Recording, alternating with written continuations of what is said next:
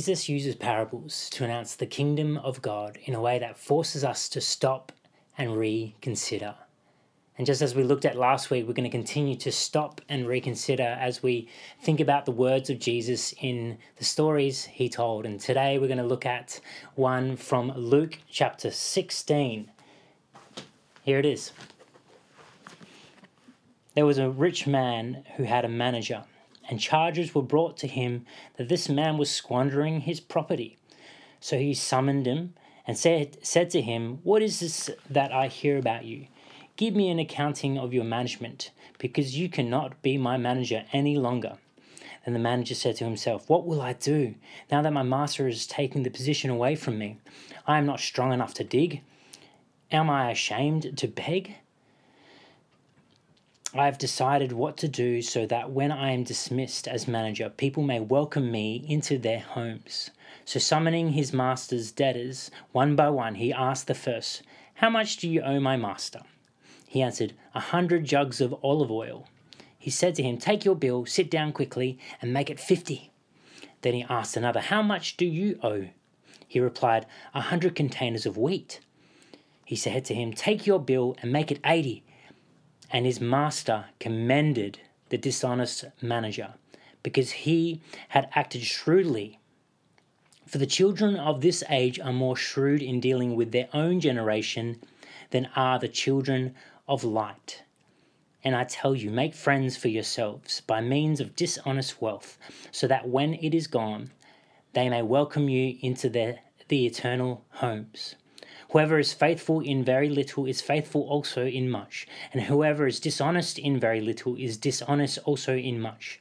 If then you have not been faithful with the dishonest wealth, who will entrust to you the true riches? And if you have not been faithful with what belongs to another, who will give you what is your own? No slave can serve two masters, for a slave will either hate the one and love the other, or be devoted to the one and despise the other.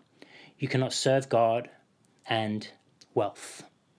Well, here we are, a amazing parable here by Jesus, one that is a little bit confusing. What is going on? What's Jesus really saying here as he's talking to his disciples?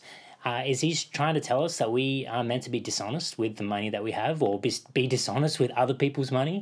Is that the story of what the message that Jesus is trying to tell in this parable? Well, we're going to have a look at the significance of what is going on as we actually stop and try and read and actually reconsider how Jesus is calling people to live through this story.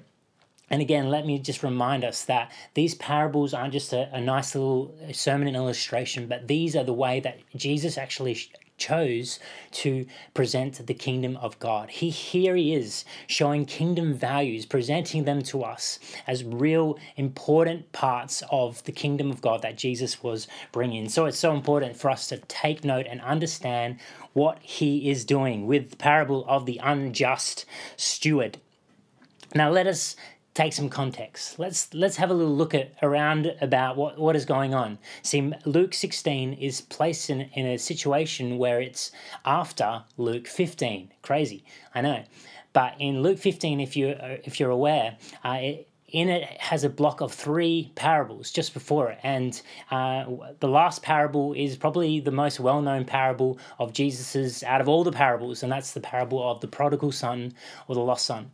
And Luke 15 starts off with an interaction with the Pharisees, with the religious leaders of that day. And it says in Luke 15 verse 1, "Now all the tax collectors and sinners were coming near to listen to Jesus. And the Pharisees and scribes were grumbling and saying, 'This fellow welcomes sinners and eats with them.'" And so Jesus tells them these parables, and he outlines 3 parables. One, firstly, of the lost sheep, and then how he finds the sheep and everyone rejoices. And then there's the lost coin, and they find the coin and everyone rejoices. And then there's the lost prodigal son, which is so familiar and so well known.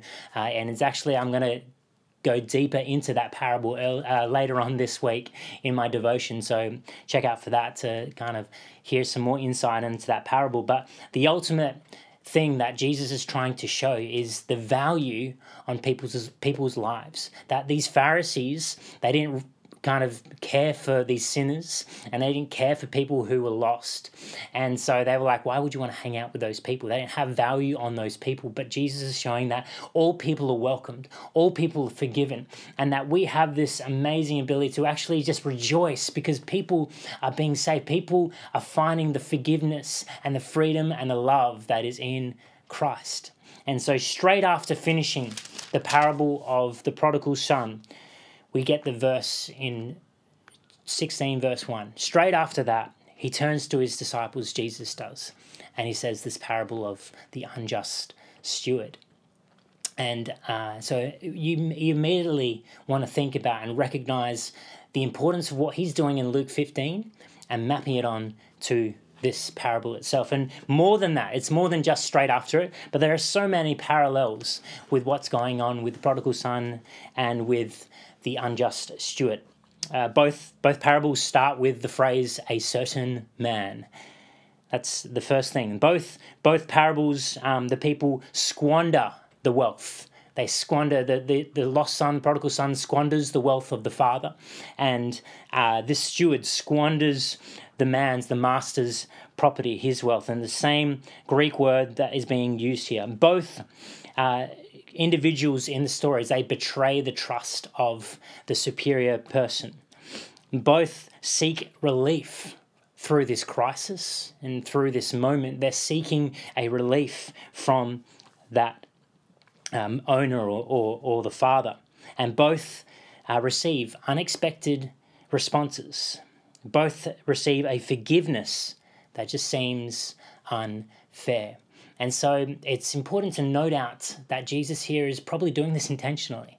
He's showing these two stories and backing onto them one after the other as a significance and an importance to recognize that the theme of what is being told through the prodigal son kind of continues on here in the unjust steward. And that theme of relentless forgiveness, despite what we've done. Relentless forgiveness and how we should treat one another despite our flaws, despite our wrongdoings. That there is a kingdom value, the first kingdom value that Jesus is trying to present here, that there is extreme forgiveness and value for all people. That's the first value Jesus is trying to get into our heads, that there is extreme forgiveness and value for all people. And if we look at this, the unjust steward, and even think about the amounts that the steward kind of goes in and tries to clear the half of the debts of these people that owed money to his master. And we look at the amounts, they're very large amounts that they owe. And so they're extreme amounts that this unjust steward is kind of relieving of these people. And if we think about the 100 jugs of oil, as it's written in my Bible, it says jugs, that this was a quantity, it was actually called a bath of oil, and it was 100 baths of oil was actually 3,000 litres. It equaled 150 olive trees. It equaled 3 years of a single person's wage. Now, this was a lot of oil that was owed to this master, and this steward just cuts it in half. So that 3 years is now just a year and a half that you owe left to my master. And then this 100 containers of wheat, that this was equal to 1,100 bushels of wheat. There's a lot of wheat. There was enough wheat to feed 150 people for a whole year. 150 people for a whole year, this amount of wheat would feed them. It equaled to 7.5 years of labor. It was a massive amount of wheat. And so he's like, you owe 100? All right, cut that to 80. You no longer have to do this. And so he's cutting at least around 3.5 years of labor from these people, saying you no longer have to do this anymore. You know, look at what I'm doing for you. Look at how I'm treating you. Look at what I'm giving you in result of this. This is a large extra amount. And what is amazing is he goes on to do this, and straight after him telling this guy that it's now 80, it says in verse 8, straight away, it doesn't have anything else, no extra narrative. It's just his master commended him for his dishonest manager, to the dishonest manager. He commended him. I mean, that's a bit strange. At first, you're like, all right, he's doing these crazy things. This is not good. This is not. He's going to get in trouble for this. And the people hearing this story, they'll be like, no, he's gone. He's going to be sued. He's going to be in prison. He's going to be a slave. There's going to be things that happen to this guy because he's doing it wrong. This is illegal. This is not right. And straight away, Jesus just turns it and says, he commended him. Sure, I mean, he's still lost his job. He's still not going to be the manager because he's not doing well managing his properties. But he's like, you know what? All right, you're okay with me. I commend you. You've done, you haven't done well at managing my properties, but you're a shrewd little guy that has kind of just loved people and embraced people rather than kind of seeking it and taking the wealth for yourself, rather than kind of going, all right, what can I do in this moment of crisis? How can I take and receive everything for myself? He's actually gone, how can I actually love on others and actually kind of help others in this situation? And so this is a time of crisis that this guy is going through. This is a moment where he's faced with, all right, I've just lost my job and this has gone down. How am I going to respond?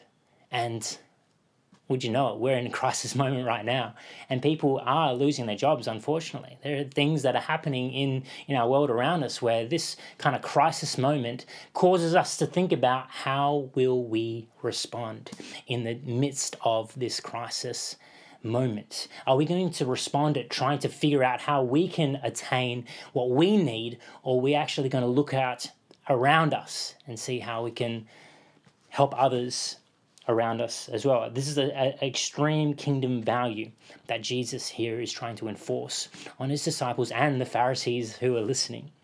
He's trying to get across this point that there is extreme forgiveness and value for all people. Not only is he doing that, but there's something going on with money that's important to take note of. There's a value that Jesus is trying to present to his disciples and to the Pharisees about money that we need to try and understand. Straight after him sharing this, Jesus sharing this parable and adding a bit of extra, which I read from verse 10 to 13, it gives us a little bit of the narrative of what the Pharisees' response were to Jesus telling them this. It says in verse 14, it says, the Pharisees, who were lovers of money, heard all this and they ridiculed him. They're just like, you are just silly. This is a dumb parable. This is not a good story because that's not how life works. Money is so much more important than that. And then verse 15, so Jesus said to them, you are those who justify yourselves in the sight of others, but God knows your hearts. For what is prized by human beings is an abomination in the sight of God. Wow, that's kind of deep stuff and something that we need to stop and reconsider and think about and chew on.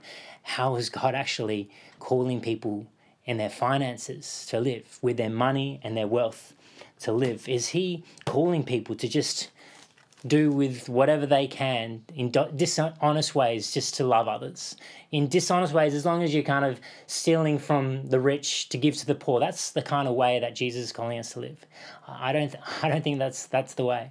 It's easy to think that might be what Jesus is saying, to try and be dishonest in a certain way so you can give to others. But that's not the point of what Jesus here is saying. You see, in some of the wording that is being used, this word wealth that Jesus refers to is this really well-known word of mammon. And mammon was more than just wealth. It was this rich meaning of whatever you put your trust in. It's this thing that you put your trust in. It was the mammon. It was this sense that it was what I put my hope and my trust in. It's mammon, it's wealth, it's money. That was often what it was referred to, wealth and money. But it can be a number of things. And if you've been a part of our ID groups, idols are a big thing and big subject of what we've been talking about. It's this sense that this thing that we long for, this mammon, this thing that we desire. And wealth is a very real deal, which we put our hope and our trust in. And Jesus here is saying that it's you to make friends yourselves by dishonest wealth is the English translation, but in Greek it is mammon of unrighteousness. It's as if he here is saying is make friends for yourself by use of money, which is so easily put to the wrong. It's to put yourself in a good position through your use of money, which so easily leads astray, so that when it's all over, when this age is over, God will receive you into his eternal dwelling. It's as if this place, this position that we are like, this money, which is so can lead you astray. It's used for unrighteous things. It's used to glorify self. It's used for prideful, selfish ways. It's used in this realm, with the unrighteousness of humanity. Money can pull us and can pull at our hearts, can pull at what we want, and can pull at how we act and behave to others. Money has this gross, creepy feeling that kind of forces us to do things that we know isn't quite right. And it has this pull on our hearts. And Jesus here is saying, no, what you're meant to do with this unrighteous money, this unjust money, this bit of wealth that can actually pull at your hearts and that can lead you astray, is what you're called to do is to use it for the benefit of others, is to put yourself in a good position that you can love others with the use of your money, that you can bless others, that you can worship and glorify God by the use of your money. It's so important to recognize how Jesus is calling us to see the value of others and relationships over our money. That through the thread of all that Jesus is doing, through Luke 15, Luke 16, and then culminating in these thoughts to the Pharisees who were put wealth higher than they did the poor people, put wealth higher than they did these sinners. Here he is saying his relationships are more valuable than anything else. The relationships, the people around us, that the people that we pass by in the street, the people that we interact with all around us, that is way more valuable than any money or possession or status or position that you may have. That money does not equal that value. That true value is found in the people, in the faces you see on the screen, in the people that you walk past, that you don't even take a second to think about, that you see someone in need in the street, and I've done this so many times, and I don't think we need to give money every single time we see someone in need, but it's about reaching out and recognizing the value that is in humanity, the value that is so deep in every single person, in your family, in your friends, and the people that you don't like, and the people that you feel like don't deserve your forgiveness, in the people that you pass. There is so much value in every single person in this world, and we need to reconsider how we treat people. We need to reconsider how we love and forgive. We need to reconsider how we actually show value to the people that we interact with. If we're not reconsidering that, and if we think we've reached a pinnacle of how we treat and love others, then we've fooled ourselves. We need to stop and reconsider how Jesus is calling us to see the value in others, and how maybe we've put possessions, or we've put a status, or we've put our own things ahead of others. And so can we see the importance of what Jesus here is saying? Can we stop and actually take a moment to think about where we're at in our lives? These two kind of key kingdom values that he's presenting in this parable. Firstly, that there is extreme forgiveness and value for all people. And that secondly, relationships are more valuable than the things that we have. Relationships are more valuable than money. And so let's just think about that. Let's take a moment to discuss it. Let's let that challenge us to stop and reconsider how we do life, and to see how we can love and embrace the values of the kingdom. Thanks, guys. Love you.